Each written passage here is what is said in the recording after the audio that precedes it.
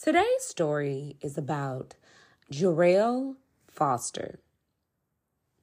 I've entitled this case, Deadly Love. When we catch up with Jerryell, she is 25 years old and the year is 2005. And I want you guys, just for a quick second, just to let your mind drift back to when you were 25. When I was 25, typically when you're 25, you're still getting your legs underneath you. You're trying to figure out what you want to do. If you haven't gone to college, you might be working a job, but still you just are like planning your life, right? And you're still really young.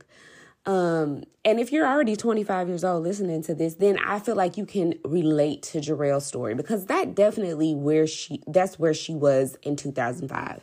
She was trying to figure out her life, figure out what she wanted to do.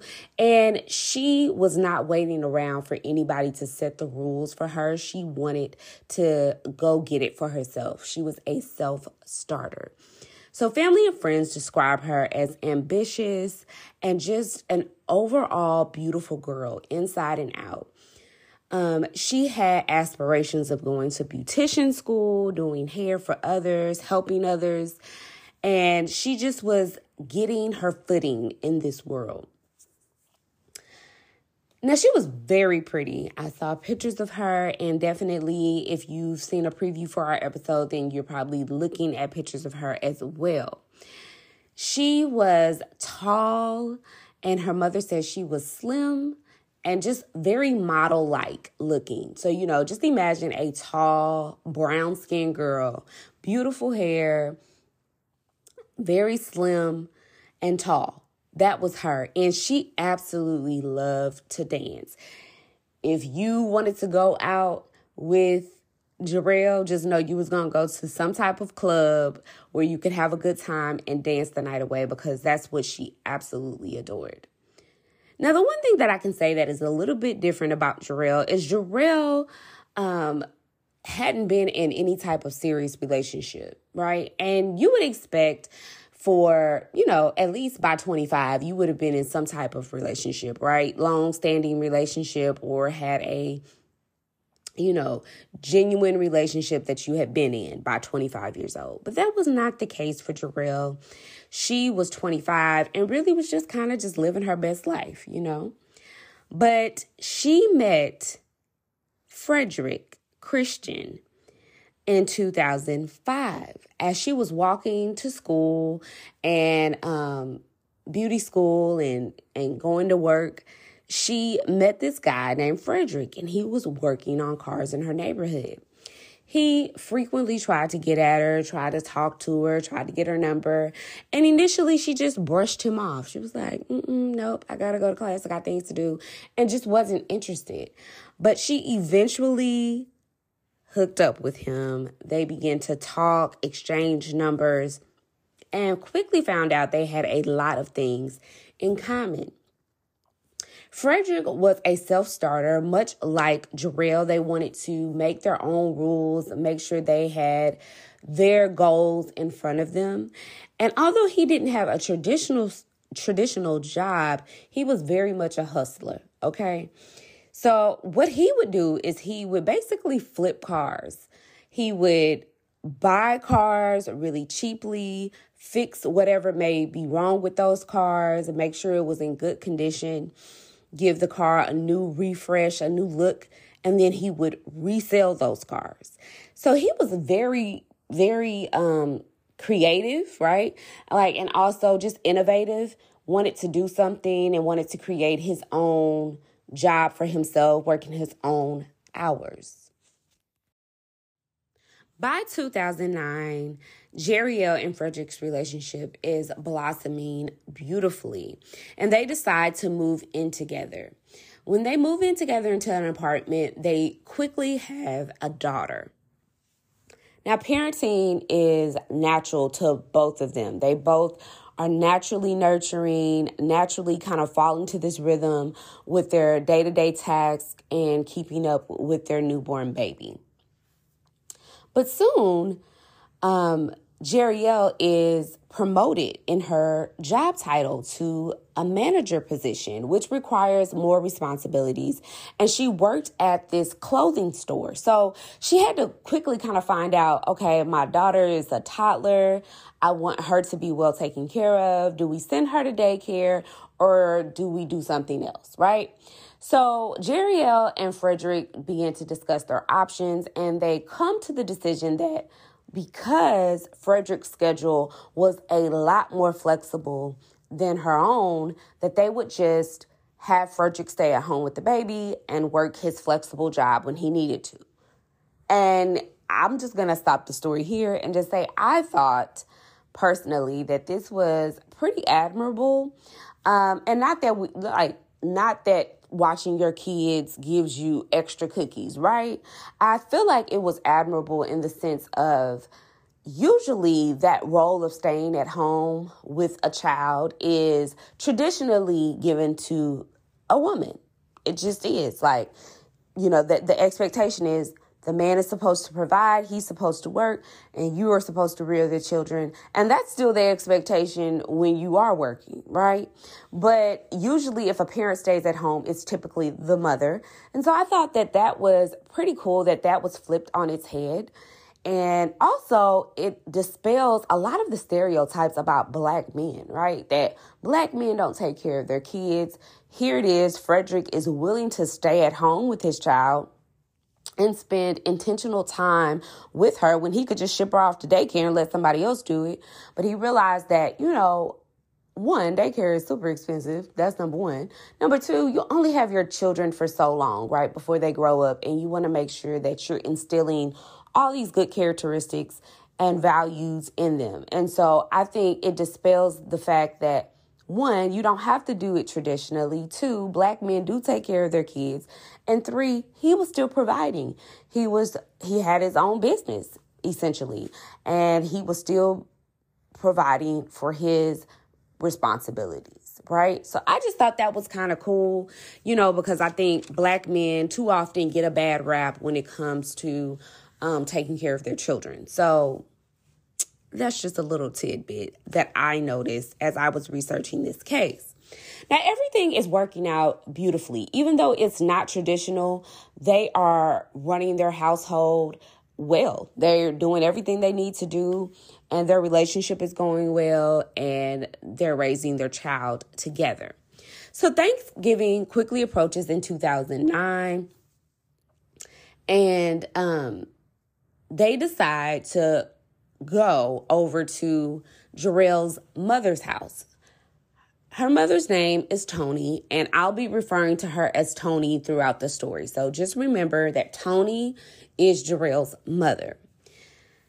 Now, as previously stated, Jerryell is a manager, so she goes to work on Thanksgiving Day. She works in the clothing industry, so it's not unpopular for people to go to work in that industry, right? So everyone feels like, okay, Jerryell will be over, at some point throughout the day after she gets off of work, and then we'll see her then. So Frederick goes over to Tony's house, and he's fraternizing with her family, talking, eating, having a good time. But 2 p.m. rolls around, and Frederick tells Tony, hey, can you watch the baby for me? I have to run to my cousin's to handle some business with him. Tony, of course, says, sure, no problem. I'll see you later. And he goes off to handle his business with his cousin. But around 8 o'clock, Tony does not hear from Jerryell. Jerryell doesn't come over. She doesn't call. She's not in communication with her at all. And so she finds this to be odd. So Tony calls Jerryell's phone, but no one answers. Then she calls Frederick, her boyfriend, and says, hey, listen, have you heard from her? What's going on? What is she doing? Frederick said he has not heard from her either. So this is when Tony begins to worry, because it's like, okay, it's 8 o'clock. This is weird. Frederick hasn't heard from her. I haven't heard from her. And this is unlike her. This is not like her at all. So she calls her cousin. Tony calls her cousin, which is also Jerryell's cousin. And she's like, hey, do you know where Jerryell is? Because not only was she going to stop over at Tony's house, she also was going to go over to some of her dad's family's house as well. So she was going to be hopping around for Thanksgiving, visiting various family members. So she felt like if I reach out to her cousin, maybe she's over there at their house. And so then I really don't have to worry. But her cousin said, no, she hasn't been over here either. So panic ensues. Red flags go off and start to wave like crazy. They're trying to figure out, where is Jerryell? So Tony, Jerryell's mother, sends that same cousin to Jerryell's house just to knock on the door. Maybe Jerryell went home and went to sleep, and this is not a big deal at all. So Jerryell's cousin jumps in the car and starts to knock on the door.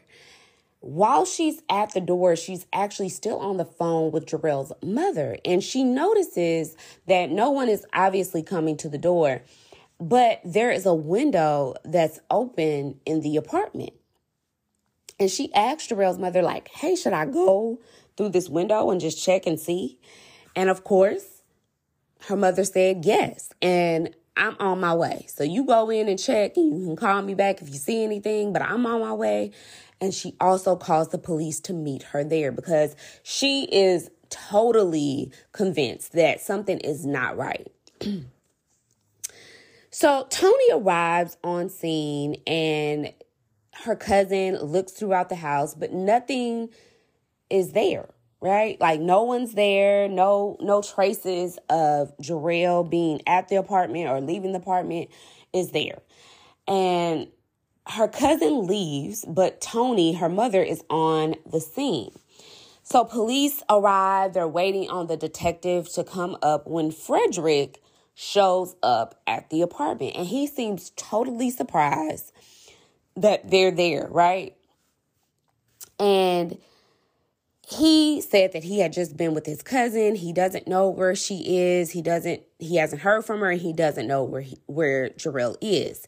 He admits that he hadn't seen her since the previous day, something he did not mention to Jerryell's mother. He didn't say that at all. He just said that Jerryell got up that morning, went to work, and that was it. And that was the last time he saw her. He said to police and to Tony that sometimes she'll spend the night with her friends.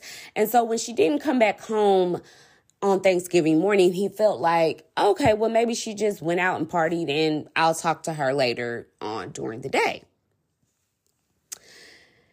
He also tells police that November 25th, that morning, maintenance changed the air filter. So the day before, which was the last day that he said that he saw her, maintenance came in, changed the air filter, and she was present. And she left and said that she would be gone pretty much all day and all night, right? That's his story. He also mentions to police that 6 to 7 months prior to this incident, he was actually kidnapped and stuffed into the back of Jerryell's car. He tells the police that he admitted to selling drugs on the side, and he had obviously pissed off somebody, and he got caught up in some mess. And he pretty much kept him selling like marijuana. It was nothing heavy. He kept that separate from his family. So no one really knew that he was doing that.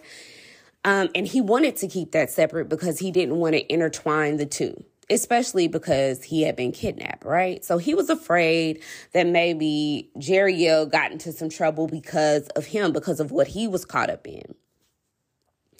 So the police are like, okay, they're trying to gather as much information as they can so they can figure out where should they even start looking. And Jerryell's family does exactly what you were supposed to do when your loved one goes missing. They begin to pound the pavement. They put up flyers. They search for her at, places that she typically is.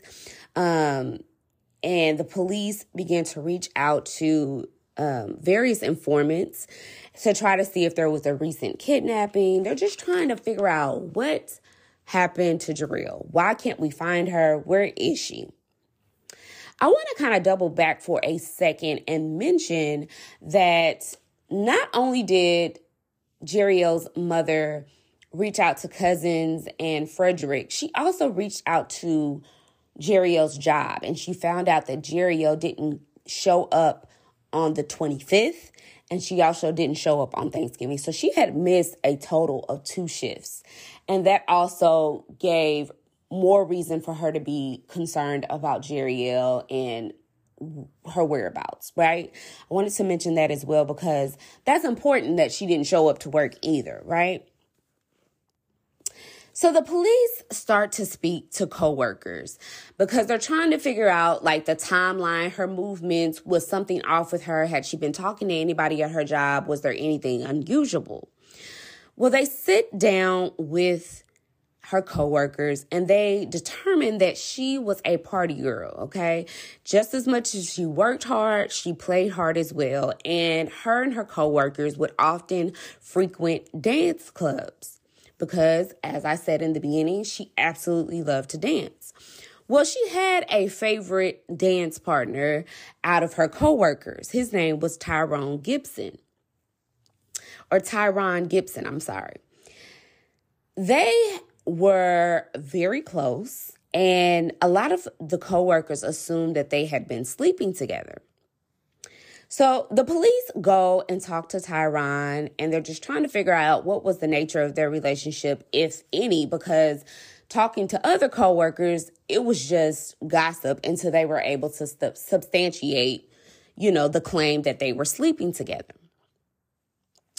So Tyron says that on November 24th, that he and Jerryell closed the store together and they walked to an ATM to deposit all of the funds that they received that day from the store. Then he says she drove him to a bus station where he eventually went home. Now, they have to substantiate this alibi, and they can through security footage at the clothing store, security footage at the ATM, and there's security footage when he was dropped off at the bus station. However, that's going to take a little bit of time to retrieve that information and to, absolutely confirm that this is exactly what happened on the 24th. They mentioned to him, hey, what is the nature of you and Jerryell's relationship? And he's very hesitant. He's like, oh, we're just super close, but the police push him and he admits that they had a sexual relationship. He also says that in October, she told him that she was pregnant and that he could possibly be the father. He asked her if she would get an abortion because he didn't want to have a kid. And since she didn't even know who the father was, it was just like not much use of keeping the child. But he doesn't really know what she did with the baby or if she was even still pregnant. So the police initially feel like, okay, we have something here. He slept with her. He had motive to make her go missing because if she was pregnant, he wanted to end, he didn't want to have the baby. That's enough motive. But they were able to substantiate his claims about where he was on November 24th. And they were able to track his phone, and they were able to confirm that he was indeed at home with his sisters on November 24th on that night. And they were able to retrieve that footage and confirm his story about closing the store. So they asked Tyron before they let him go, who is this other guy? Who's this other guy she was sleeping with? Do you know? He says, I don't know his name, but I believe that it's a man that she met at the club.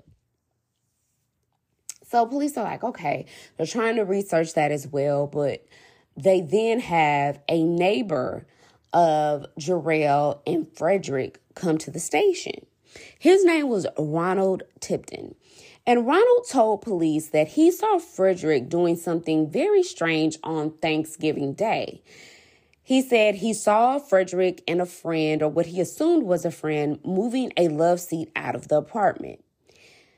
Tony, Jerryell's mother, said that this love seat was only a year old, so it didn't make any sense to why he would be getting rid of it. But family didn't think anything of it when they heard this story. They didn't think anything was suspicious about it. They didn't think they didn't think Frederick did anything wrong. They just kind of felt like, that's weird. It's only a year old. You're moving this love seat out. Okay. So Frederick claimed to the police that he went and saw his cousin on Thanksgiving, which he did.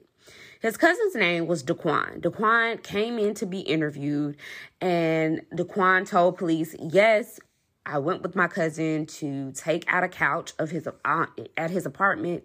It was a strange request, but I mean, I did it. It's my cousin, my kinfolk. I was just trying to help him out. He said that Frederick explained that the reason why he was getting rid of the love seat is because the baby had spilled milk on the couch. Now, so many questions, right?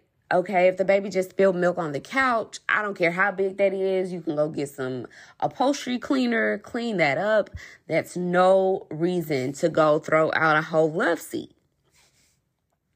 So it was like, why did you get rid of this again? As his family is hearing this information, they're like, that kind of doesn't make any sense. And then Daquan says, and we didn't dump that couch at his apartment complex. We actually dumped it at another one a couple of miles away. And police are just like, what? So first, this love seat is only a year old. You say you got a milk stain on it, but we all know that upholstery cleaners can get that out. And not only did you just get rid of it, you actually didn't even get rid of it at your apartment complex. You moved it to another location for it to be taken out to the dump there. The math ain't mathing. No, it's not. You can't convince me that it is. So investigators are really taking another look at Frederick.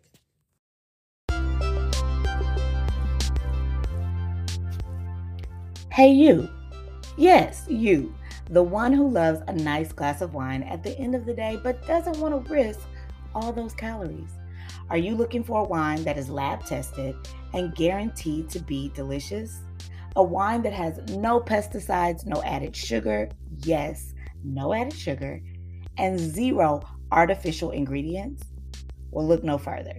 Scout and Cellar Clean Crafted Wine checks every box. And right now, there is a Black Friday sale off most of the wines on my website. This is MD.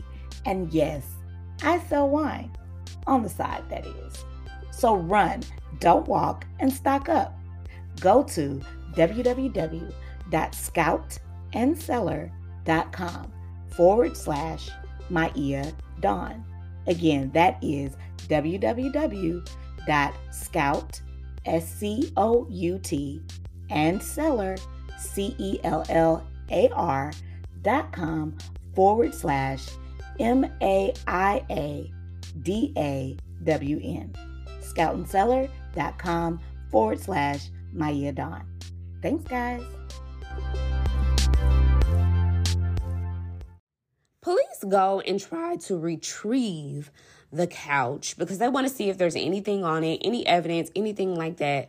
And when they get to the other apartment complex, they find that the trash had been picked up. So as they're talking to Daquan, they tell him, like, do you think that Frederick had anything to do with Jerryell's disappearance, or maybe something happened to Jerryell because of him? And his cousin says no. Like, I don't think I don't think Frederick is capable of doing anything to Jerryell. He loved her. Like, he really adored her. I don't think he would ever do anything like that. And they start to mention all the things that I previously just said about how it just looks very shady and shaky. And he says, you know what? Like, yeah, it does seem odd. I admit that. But Frederick is dumb. And in his interview, he says, Frederick is actually just real dumb. And in my phone, I named him Dummy. That is his contact name in my phone. Which is like, what, dude? You dang. I mean, You sticking up for your cousin or you throwing him under the bus? Baby, I don't know. Like, we don't really know what you're doing, but let's keep going. So he also mentions that Daquan mentions that Frederick mentioned to him that he and Jerryell had got into an argument a couple of days before Thanksgiving. So the police, they find out all this information. They go and they confront Frederick. They say, hey, like, what is going on? Frederick says, yes, I did get into an argument with her, because she was just doing way too much partying. And she ended up actually butt dialing him. And she was with another guy and was talking about hooking up with that guy, right? So when I say hook up, that is like a very cavalier term, but it just simply means they were having sex. And Frederick heard this on the phone, right? So immediately they had an argument about it. He said that, they got into an argument, but it was really nothing big. It was an argument. It didn't get physical. That pretty much was the end of it. And they found out that this guy that she was communicating with, that was the third guy in the situation, his name was Rico, and they didn't know his last name. So they're trying to figure out, did she run off with this Rico guy? What she was entertaining various guys. It's quite probable that she might have just skipped town. And family and friends are getting this information back, and they're like, no, Jerryell would not leave her child. She loved her baby. It's no way she would have left without taking her child. So it's alleged that Frederick actually choked her and grabbed her up when she got home that night. And this is alleged by Jerryell's cousin, the same cousin that came over and checked on her to make sure to see where she was, if she was at the house.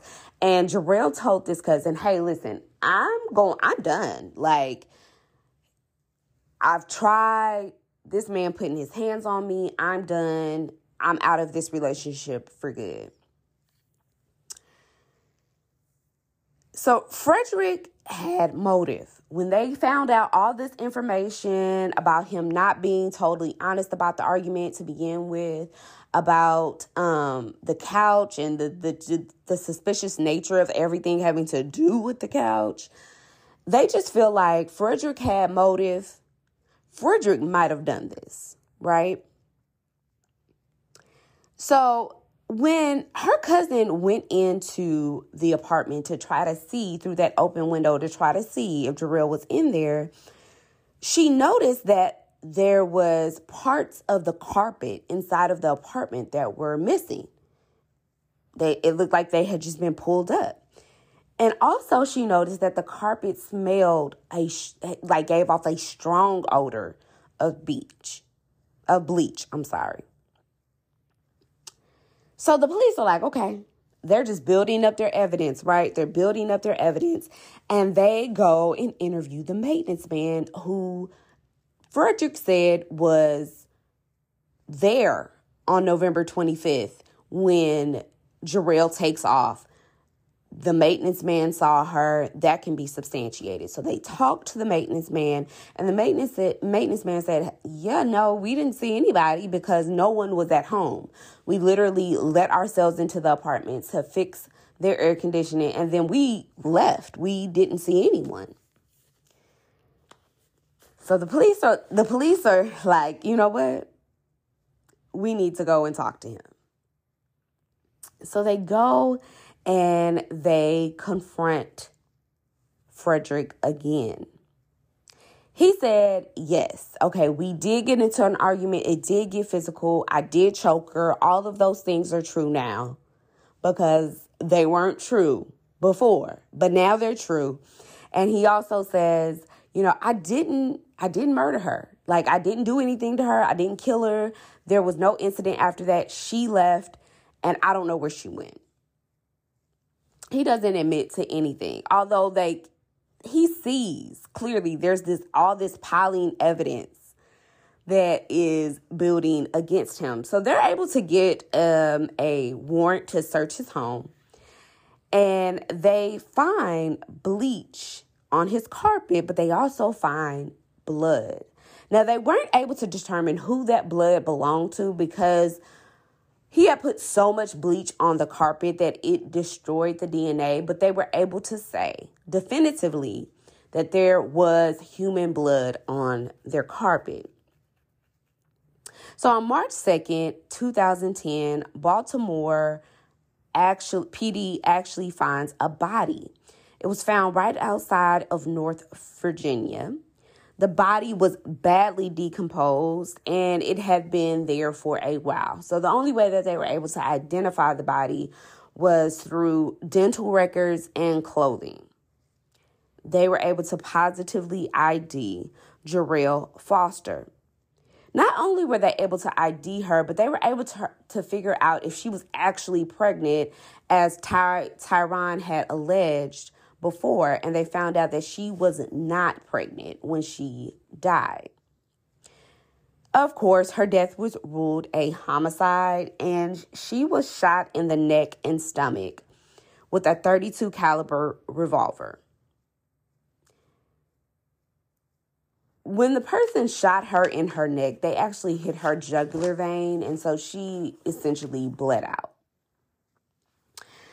They had enough evidence at this time to finally charge Frederick with murder. So on March 15, 2010, they apprehended him at a friend's home, and in April 2011, the trial began. They believe that on the early morning of November 25th,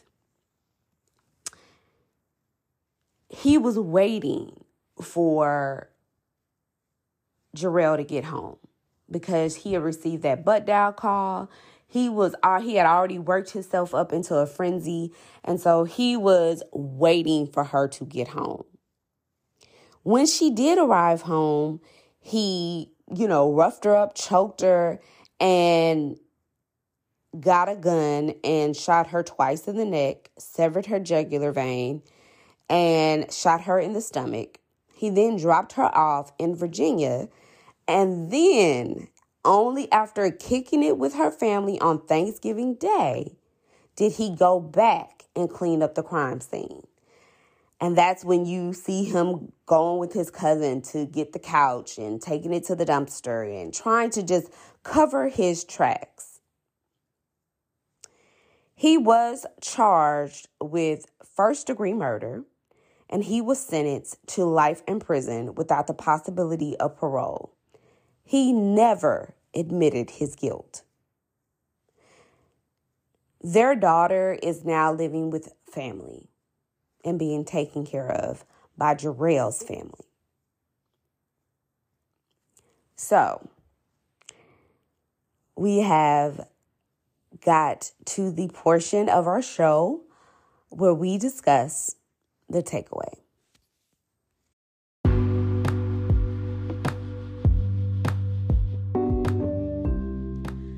So I don't really feel like I have just a ton of takeaways as I usually do with our cases here on Murder in the Black. The first takeaway is that when we get into these relationships, there are often times where there is domestic abuse. And as I've said on a previous episode, we dismiss those things. And I know that Frederick didn't all of a sudden wake up and say, you know what, I'm going to shoot her today. No, it was progressive. He had been abusive to her probably in the past. There's probably a history of abuse there. And she had finally got to her wits' end. And when she was ready to go, he found out that she was seeing somebody else. And then she probably said, I'm leaving. And he just lost it. So while it's very hard to get out of domestic abuse situations when you're in the thick of it, it is very possible. But the best thing to do, and I know this is coming out of my mouth, easier said than done, right? But still a true fact that when you first see those signs of domestic abuse, it is best to get out of the relationship before you get far too deep in. So that's my first takeaway. This wasn't his first cowboy rodeo. He was super possessive of her. I mean, and even, I heard somebody say, you got to be careful of those, like, never give those guys who chase after you a chance, ever. Those relationships never work out. And I feel like I'm a witness to that. I've seen friends, I've been that person where you finally give that guy a shot who has just been relentlessly trying to give you his number, trying to take you out on a date. You finally give him a shot. And then what does he do? He is possessive of my time. He engages in domestic abuse. Like, what? So that's ultimately what ended up happening with Jerryell. She finally gave this guy the time of day, moves in with him, has a relationship with him, gives him a baby. And what does he do? He kills her. Because if he can't have her, nobody else can have her. Y'all, I mean, it's just and I strongly believe that, let's say there was no domestic abuse and he really just lost it and it was a crime of passion, right? Like the fact that you can't deal with saying to yourself, you know what? I'm just going to break up with you. Like, I may be hurt. I'm going to cry a river and a whole sea, but I'm not going to take your life. I'm out of here. Like, I can't deal with this relationship. Why is it that murder is the first thing that comes to your mind? Like, oh, she cheated on me? It's time to kill her. I never understand how people skip these steps. Like, it's she's cheating on me, so I should break up with her. And even though I'm not in agreement with this, like, she cheated on me, let me go cheat back. That's another option, right? Why don't those things come up before murder? You know what I'm saying? And it's just tragic because, as we say all the time, when in these situations where it's a couple and one partner decides to kill the other, and here it is that you have a child, that child is now left an orphan because of your bad decision. How unfair can you be? So the reason why I feel like I don't have just a ton of takeaway, because I feel like I've echoed these same sentiments in previous episodes. I just feel like it's with some of these cases, it's like another sad love song. You know what I'm saying? Just another sad situation where someone is killed simply because you wanted them all to yourself, and because you couldn't get them, and because you're selfish, because you're crazy, you decide to kill them instead. Secondly, I was so frustrated with his cousin, with Frederick's cousin, Daquan. He made me so upset because, I call him dummy on my phone. I feel like you knew exactly what he did. I feel like maybe you even helped carry his body out to where it was found. Because if you're over here saying, yeah, he said he spilled milk on the couch, and you just readily ate that up and was just like, yup. I mean, that's stupid, but yeah, let me help you take this love sofa to the other side, to another dump. I just feel like, dude, you knew that something was stinking, that something in the water wasn't clean, child, and you just wanted to dismiss it and ignore it because that was your kinfolk. So just say that. You over here calling this boy dumb in the interview. This boy wasn't dumb. He was methodical. He thought, he strategized it. Baby, you might as well say, I have no comment. I would like to plead the fifth. Because everything that he said in that interview was absolutely dumb. Talking about he calls Frederick dumb. You're the dummy. If you believe that somebody should be getting rid of a seat because milk was spilled on it. Y'all, listen. The lesson here is don't commit crimes. If someone is cheating on you, if they decide that for whatever reason. And what Jerryell was doing was absolutely wrong. It was. There's no two ifs, ands, or buts about it. But at the same time, cheating is not a crime. So I don't feel like she should have been killed because she was talking to someone else. Listen, if you want to be with somebody else, if you find yourself not wanting to be in a relationship, it is much easier to just break up with that person, let them experience that pain, hurt, and anger, and get over it so that y'all can both live your lives. You know, this was senseless. This was absolutely senseless.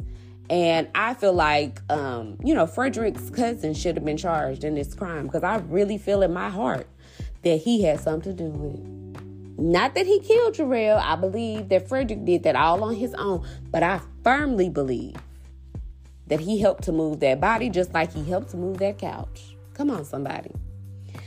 So, that is my takeaway for the week about the story of Jerryell Foster. So now you see why I call it a deadly love. It was, to me, from the point that she met that guy, it was always going to end up in her death because that's the type of guy he was. He was relentless. So that is our case for the day. Stay tuned for our update on Shanquella Robinson.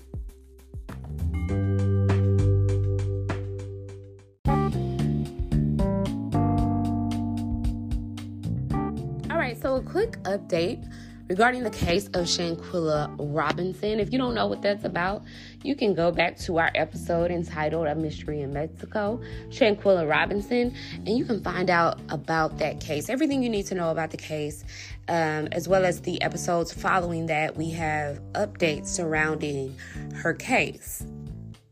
Now, according to Yahoo News, I wanted to give you guys their news, and this was actually updated on November 30th, so this is very recent. They said that Interpol agents, which Interpol is basically like it's a worldwide, police agency, so to speak. So when there are various warrants and things and people have to cross countries to get people, this is where you send the information to. You send the warrants to these people. So as we've already previously discussed, Dejanay was a person of interest in the case, and this case was marked as a femicide, still being investigated, could turn possibly into a homicide. And so Interpol agents went out and were able to arrest Dejanay Jackson on the night of November 28th in response to a control judge issuing an arrest warrant against her for the crime of femicide. So our cries have been heard. This case has garnered so much attention, and we're so thankful that it has, that one of the people, Dejanay Jackson, was arrested. And if you just need a refresh, Dejanay was the person who was beating on Shanquella in that viral video. So that's kind of really where we are. She is in custody. She has been arrested. And that is essentially the update for the Shanquella Robinson case. Salamandra, Shanquella's mother, said that she would like for each of them, meaning each person that was on the trip with Shanquella, to be sent back to Mexico. She said she believes their plan was to come back here thinking they wouldn't be prosecuted. She was kind, Shanquella was, and she wants her life to be remembered. And she promises to carry on her work. So they will be continuing to seek justice. They're happy that Dejanay Jackson has been arrested, and she is right now in federal custody awaiting the extradition process in Mexico. We'll continue to closely watch this case, you guys. And if anyone is arrested, we will let you know, and let you know when Dejanay has officially been extradited back to Mexico. We're hoping that Dejanay sings like a canary bird and tells us what happened, clues us in, and doesn't take the fall for everybody. And my thoughts is, when you're a criminal like she is, you will sing like a canary bird, because why not? The hopes is that she'll tell on everybody who was on that trip, so that we can get the justice that Shanquella deserves. That is our update. It is December 1st, y'all. We right around the corner from the holidays. So get that Christmas shopping done. Until next time, friends, I'll see you next Thursday. This is Murder in the Black.